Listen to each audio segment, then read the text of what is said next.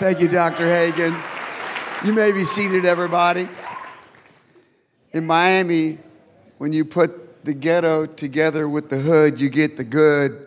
And so we've always been the church in the good. Can I get an amen on that? What an honor to be here with such distinguished personnel. That would be the student body and other people like me, these guys. It seriously is a high honor for Robin and me to be with you today. I thank God for the ministry of North Central through the ages. I thank God for the pastors, the missionaries, the businessmen and businesswomen, the medical personnel, the educators, the laborers, the computer scientists that are around the world serving the Lord because of this university. And I believe the best is yet to come. I believe that your best days are in front of you, certainly not behind you. It is indeed a privilege to have my wife with me, and she is, we've only been together for a short while, 45 years of marriage, and we're going for another 45. Hallelujah. I have two very special friends here with me today, and I'll do this as quickly as possible. I know our time is limited, but he went to school with me for one semester. He was saved in Guam by a graduate of North Central Bible College. He was led to the Lord, I should say, in Guam. He was just coming out of Vietnam in the Navy, and he got saved and filled with the Holy Spirit in Guam. Crazy life before that. And Pastor Burke said, hey, Wade, the only place in the world to go to for Bible training is North Central Bible College. So Wade thought this was the only place in the world because he didn't know God or Jesus, or he had never heard any of that except to cuss those names. And so he thought this was the only Christian training center in the world. So he married Rosalind in San Diego, and they moved here in the January term 1972. And I was his only friend. He and I got to be best friends in 4 months. But in April, it was a terrible cold day, and he put the key of his car into his mouth to try to get his books put together, and his lips froze to the key, and he had to rip his lips up to get his key out. Next morning, he said, I'm out of here. They went back to Southern California, but he's still with God. Praise God. But Dr. Goodall is here today. He represents the Convoy of Hope and Focus on the Family. Would you stand, Dr. Goodall, one of my dearest friends in all the world.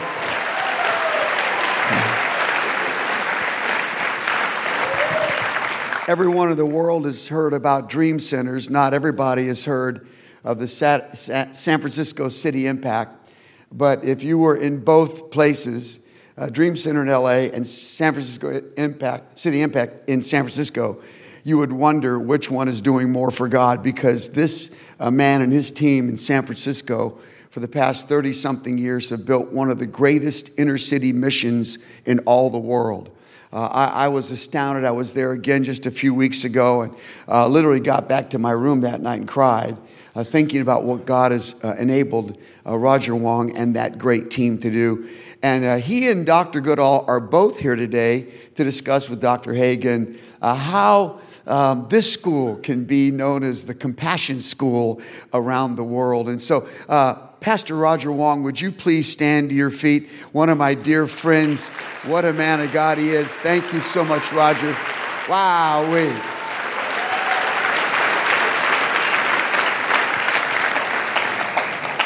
So blessed to be the father of 4 sons. My oldest son, John Fulton, as Pastor Scott said, is in Tacoma, Washington, pastors a great church there. My son, Rich Jr., launched out of our church 3 years ago, downtown Miami, VU Church. Some of you have heard of that. And just a few weeks ago, they had 5,400 people in Sunday services.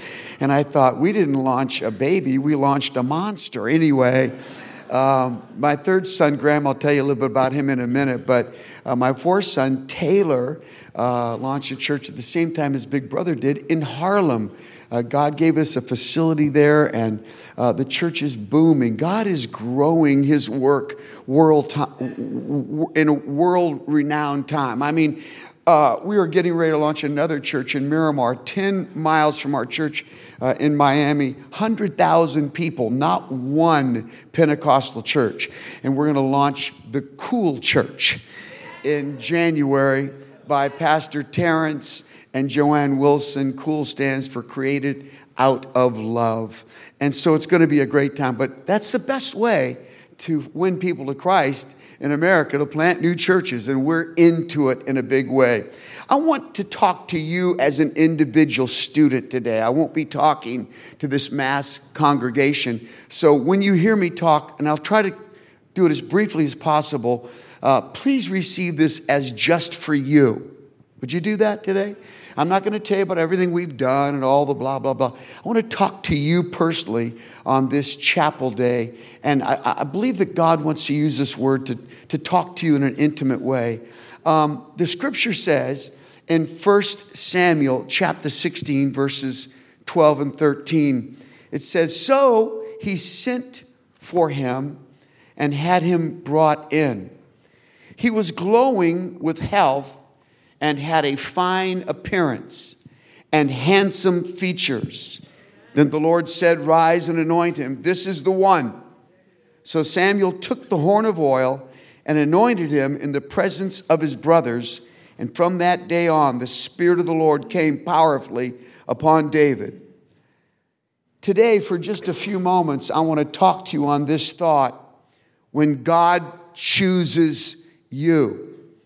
I don't believe that one of you in this room are here by accident. I believe that every last one of you, no matter what college you're in, no matter what field of training you're in, you are here by divine design. This is the story of a young man named David at that time. Saul had sinned, and God had said to Samuel the prophet, "I want you to head off to Jesse's house. In that home is the new king, and I want you to anoint him." Saul's day is over. Saul remained king for a long time, but his day was over. How many of you ever met someone where you know the glory of the Lord had departed from them? You don't want to say that out loud, but you know their days. They're still standing in a place, but their day is over. I've prayed since I was a young man, God, don't ever let my day be, let my brain and my body and my day be over on the day I die. I don't want any of those three things going first. Are you with me? I want all three to depart on the same day. And so the Bible says that Samuel goes to the house of Jesse. Now, Jesse was a rabbi, an esteemed man. But when the Samuel, the prophet of God, shows up at your door, you're shaken. The Bible says that the elders in that community, when they saw Samuel come in, they trembled. I mean, this was a day when men and women of God brought terror into people's lives. And he said to Jesse, I want to see who you got here. I want you to take your sons and bring them before me. And so, one by one, from Eliab the oldest, Jesse passes 7 boys. And all of them, the Bible says, powerful, all of them warriors, good looking. They seem on the outside to have what a king would need to have. But one after another, the prophet says, not him, not him. Not him, not him. The 7th one passes, and Samuel says, "Is that all you got?" And Jesse's kind of trembling. They're all trembling. Everybody in the house, the boys are trembling. And then Jesse kind of, "Oh, wait." Yeah, wait. No, there's one more. One of the sons of our house, John Gray, just wrote a book called I'm Number 8. And they pull young David in out of the sheep fields. He's been shepherding, in training. No one even knows why he's been a shepherd. He's been in training to lead the people of God. And when he brings them in, Samuel says, he's the one, because God says to Samuel, anoint him. He's the one. Today, I'm talking to you for a few moments on this thought: when God chooses you. Something about this story is very unique, and that is that King David was the forgotten one. Have you ever felt like you were forgotten? Have you ever felt like, why was I born? Every chance someone gets, they forget to call my name. We've got 4 boys, and the first boy, John Fulton, when he was born, I remember, you kill yourself to get your kid to go to sleep, and then we would lay in bed for 10 minutes and we wouldn't hear him, so we would run in and wake him up because we thought he had died. And then he'd scream again and take us another. We were so into him. You just every 2 seconds, feeding, burping, changing. Every second one, Richie, not so much, but still into it. And then Graham was sick a lot, and so he kept us up all night. And finally, when the 4th one, Taylor, came along, we would pretty much put him in his room with some salad in there. There were so many sons. And sometimes I wonder if maybe this was it. Dad forgets his 8th son. Dad forgets him. What? What? This was a part of David's life. He felt as if he was the forgotten one. After he was anointed king, he then kills the giant. And Saul hasn't come in to take care of his mental disorders by playing his harp. And Saul tries on several occasions to kill David. And finally, David has to flee the palace. And he finds himself by himself in the cave of Adullam. And from that cave, he cries in Psalm 13, 1 and 2. He says, "How long, Lord, will you forget me? Forever? How long will you hide your face from me? How long must I wrestle with my thoughts and day after day have sorrow in my heart? How long will my enemy triumph over me?" Here he is in a scary place by himself in a cave, and he cries to God and says, "How long are you going to forget me? God, have you forgotten me?" Not just his family, but now he feels as God himself has forgotten him. Anybody else in Scripture that you can think of that was forgotten like that? It was David's great-grandson, Jesus. Remember in Luke chapter 2, it's Passover season, and the family takes Jesus and the other kids up to Jerusalem for Passover, and they're coming home, and they've been on the road a full day, and mom goes, "Jesus? Jesus? Jesus?" And Jesus. Now, really seriously, think about it. How did they lose God? Think about it. That's an incredible thought. The Bible says that they go back to Jerusalem for 3 days. They look for him and finally find him in the temple. My thing is, hey, this is God. Why didn't you go to the temple on the first day? That's where he's going to be hanging.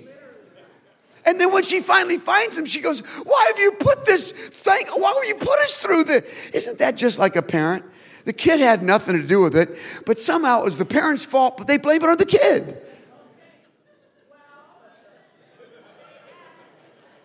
Why did you put us through this? Jesus, I was just standing here. I was in the temple. It was Jesus who hung on a cross sometime later. And he screamed out, my God, why have you forsaken me, forgotten me?" We live in a nation today that is becoming known as a nation that forgets their children. Last year, the year 2017, 43 children, infants, and preschoolers were left in the backseat of a car by mom and dad while they shopped or ran errands, and they died of heat stroke. One little baby died because she sat in the car hot, locked with the windows rolled up for 6 hours while mom had her hair done. This has become such a phenomenon in our nation that psychologists have tagged it with the whole issue as the forgotten child syndrome. Isn't that amazing that when we don't want to blame someone, we come up with a syndrome? The kid had nothing to do with being forgotten, but the parents need a way out, and so they forgot their kid, and so it's the forgotten child syndrome. Let me tell you something. I know a lot of alive 20-year-old people and 30-year-old people that are suffering from the forgotten child syndrome as well. Let me tell you today, no matter what you have come through, you have come to the right place. You will not be forgotten hereafter. I believe with all my heart, you're in the place that God has ordained for you to be. Something else about David, and I don't want to get risky here, but I'm going to go ahead and do it. King David was the forgotten one, but he was also the questionable background one.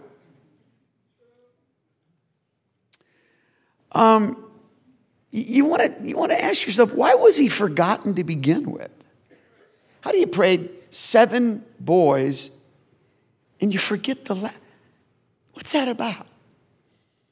Now, you're not going to find this discussed in the scripture, but if you go into the Midrash and other places of Jewish rabbinical writings, there's great arguments over there. There is no concept of original sin in the Old Testament necessarily. But we see David himself say in Psalm 51 in his prayer of repentance, he says in verse 5 that he said, behold, I was shapen in iniquity, and in sin did my mother conceive me. Now, just think about that. I mean, surely we're going to, now all the Christian writers would talk about original sin. I get all that. I get that. But at the time, do you think that David is thinking about original sin? He says, in sin, my mother conceived me. I mean, isn't sex and marriage the way to go? I mean, didn't God, the devil did not make sex up. The devil could, see, this is why I follow God.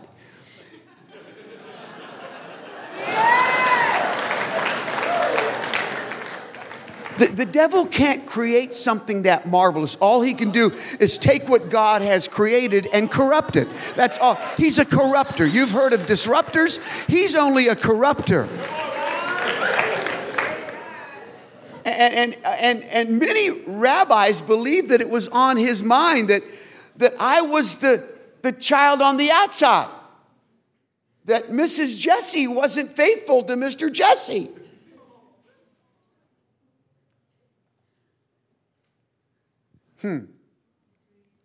One rabbi says that her name was Nichevit, David's mother, and that's literally what was thought in the family. That's what this rabbi says. They would have David come in, the whole family would eat at once. Now, this is legend on the part of the rabbis. They would sit at one table, and David would sit over here by himself. All right? Purposely. Because Jesse thought he was the child on the outside. This is legend, I understand. But the point is, has been discussed in historical Old Testament settings. What they have finally come up with is that Mrs. Jesse was totally pure. It was a case of mistaken identity. Kind of like, do you remember the story of Jacob wanting to marry Rebekah? And he has to work for 7 years for her father. In his case, he really was her old man. I'm just saying, because Laban says you had to work for 7 years to marry Rebekah. So he does. And on the night of the wedding, the Bible says that Laban does a little switcheroo in there and slips into the wedding chamber the older sister, Leah.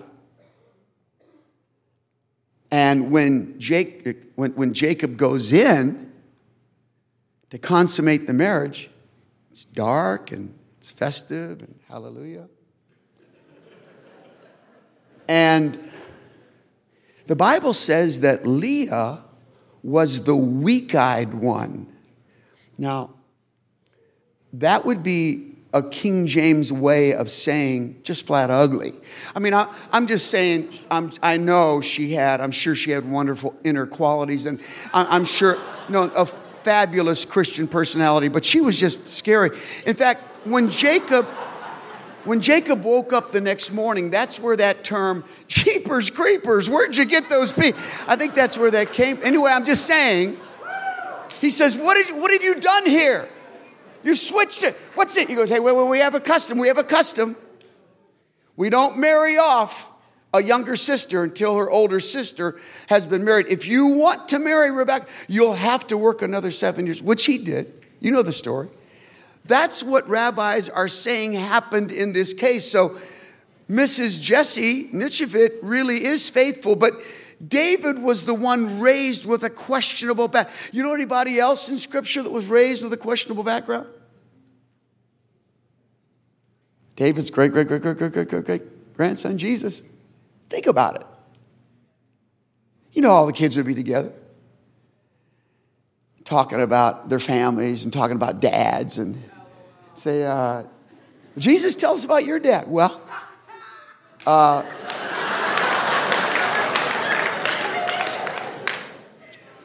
Joseph,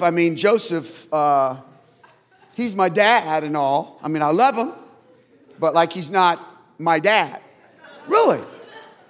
And this is they're 6 or 7 years old, so there's no puberty involved, so they don't thoroughly connect, but they go, really? Well, who is your, real dad? Well, God. You can imagine these little boys around Jesus. And, of course, they're all young, so, okay. We love God. Okay, sure. But now let's go into puberty. You're 13, 14 years, and you got that story still going. And so guys go, hey, so Jesus, tell us about Joseph again. He's not, well, I mean, he's not, I love him. He's my dad, but he's not my real dad. Really? Well, who is your real dad? You guys, I've tried to tell you. God. Now Jesus, wait, what? The God? Yeah. Okay, how'd that, can you, well, I'm just telling you what Mom said, okay? So Mom told me, and I am God, so I know too, but I'm just saying, she was 14 one day,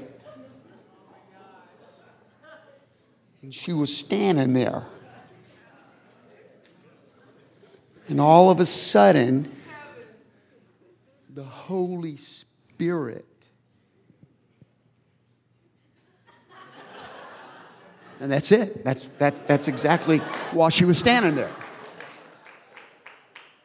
Okay, we got to run. There came a point where you're nuts. Questionable background. Have you ever been there before?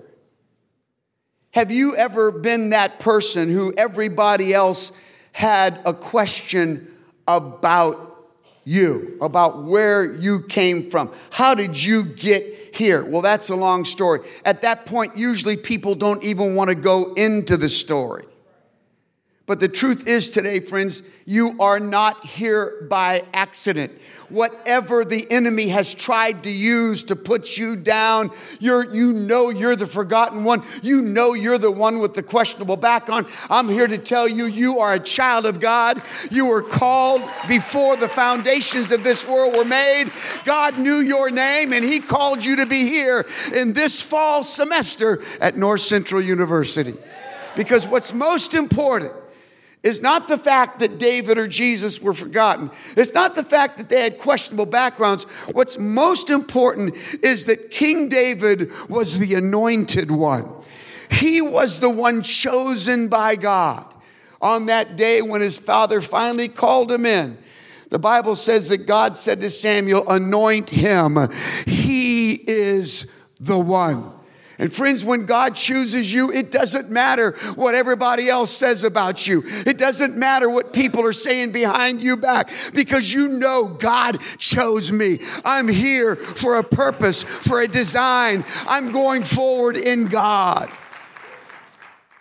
We have a son named Graham, and I didn't speak much about him going in. Graham, when he was 6 months old, contracted spinal meningitis. That's a long story. I won't go into it. I was on the East Coast. We lived on the West Coast at that time. And I came in from a meeting that night, and Robin said, Rich, Graham went into grand mal seizures this afternoon on the way to the hospital because he's so sick. And he died for 12 minutes. And the doctors did cut downs on his ankles and now has shunts in his head. And he's in a deep coma. They don't believe he's going to live, honey. She's sobbing on the phone. And I was taken quickly to the Orlando airport. And I caught an all-night flight back to Seattle. I prayed all the way home that God would spare my son. And I walked into that hospital about 8 o'clock the next morning. Robin had sat next to his side all night long with wires coming in and out of his nose and body everywhere. This little guy is being helped to breathe. And the doctor came in and she said to Robin and me, you need to pray, if you're religious people, that your son will die. Because if he should live, he will be deaf and blind and so severely held back physically that he will lay in a crib at 40 years old and drool a vegetable. And I looked at her and I said, Doctor, I've never prayed a prayer for someone to die in my life. I can't do that. I don't care if this was the most wretched person who ever lived. I'd pray for God would save him, heal him, set him free, deliver him. We came from Jesus, who came to give us life and life more abundant. I don't care how I can have this son. I want this son. He's not going to die on my watch unless God calls him home. And over the next 6 days, we waited, and God brought him back to life and got him off of all those ventilators. And 16 days later, we took him home.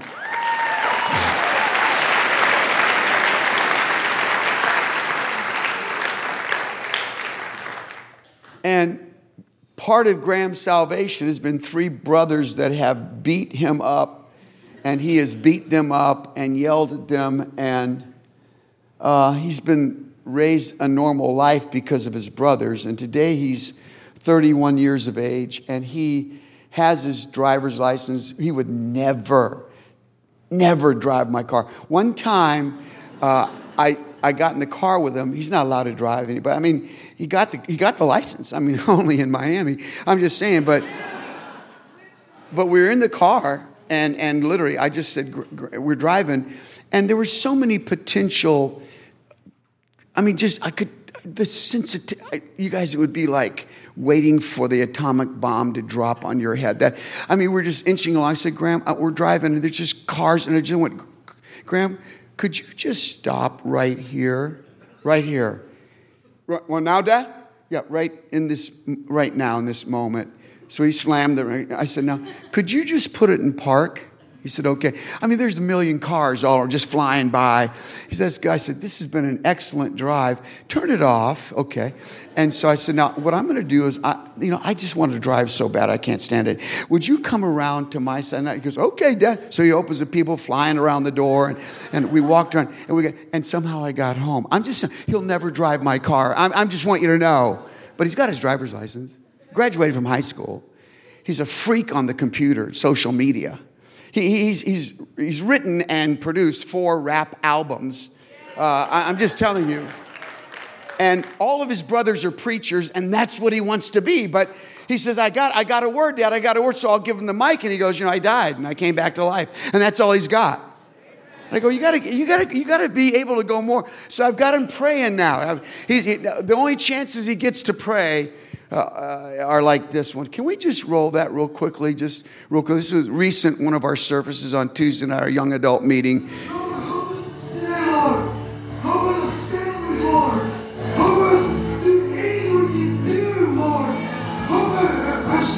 parents, Lord. Help us do anything we can do. The kids, Lord. The schools, Lord. Help our churches, Lord. Help us, our families, Lord. We can do anything. You get God in your hands, Lord. And God says, you can do anything He can do. He can do for me. He can do for you.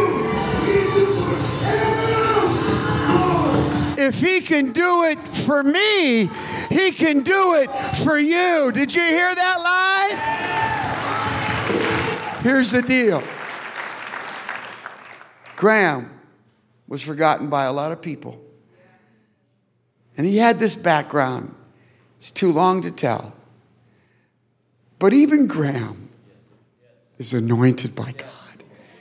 The anointing makes all the difference. And when you get back to your room at night after going to the second shift to work like I used to do and getting it at 1 o'clock and feel like this will never end and I'm not even supposed to be here and it's not going to turn around, God says, no, I've got you here. Just stay under my protective care. Keep on keeping on. I've anointed you, Rich. And that's what He's saying to you this morning. I've anointed you, Sue. I've anointed you, Shaniqua. I've anointed you, Melvin. I've anointed you. You are my son, you are my daughter. I have a purpose for your life. Don't let the devil talk it out of you this year or any year. You're here on purpose for a purpose. I want you to bow your head with me. Lord Jesus, and could you play some traveling music while I'm getting ready to pray? Lord, I just pray in this moment that these precious men and women who've come from everywhere, some have come from outside of this country because they felt a drawing by the Holy Ghost. Oh, sure, we had recruiters in that area. Sure, they saw something online. But then after that, there was a drawing to North Central University. And Lord, some of them arrived here this weekend thinking, I hope. May they know today that when God chooses you, the game is over for the devil.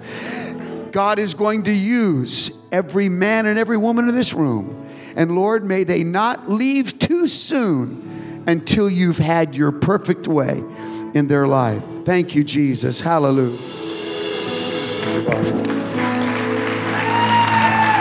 Amen. Let's all stand, if we can, to our feet. We're going to open up the altars.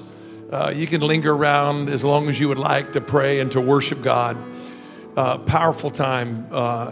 And I will tell you this.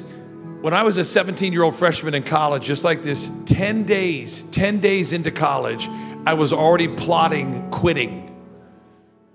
10 days in. How I could save face and get out of it. I just got attacked on every side. But God gave me a faculty member, a chapel experience, a message that pulled me through that conflict. And so that was a lie. My life would have never panned out had I walked away after 10 days. And I know we're fresh into this. And it's almost like the enemy wants to come in like a dog and mark its spot as quick as possible back on your life to pull you back to some place that you're seeking freedom from. I just want you to know that this word today was for you. You can stay and pray. These altars are open. The pastors that are here, Anderson Chapel is right. You go out the door, make a left, and the luncheon will be right next door. But man, just soak it in. Keep that in your heart, man. Thank you, Pastor Rich, for sharing that. Can we thank him again? Great word, great word. God bless you. You can stay and pray. Worship team will lead us out. Oh, Lord.